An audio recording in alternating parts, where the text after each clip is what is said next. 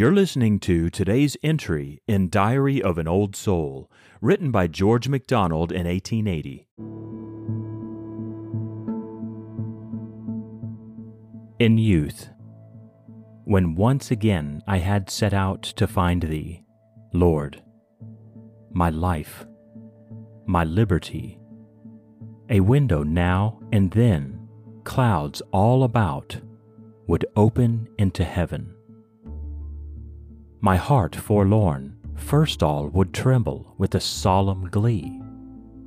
Then, whelmed in peace, rest like a man outworn, that sees the dawn slow part the closed lids of the morn.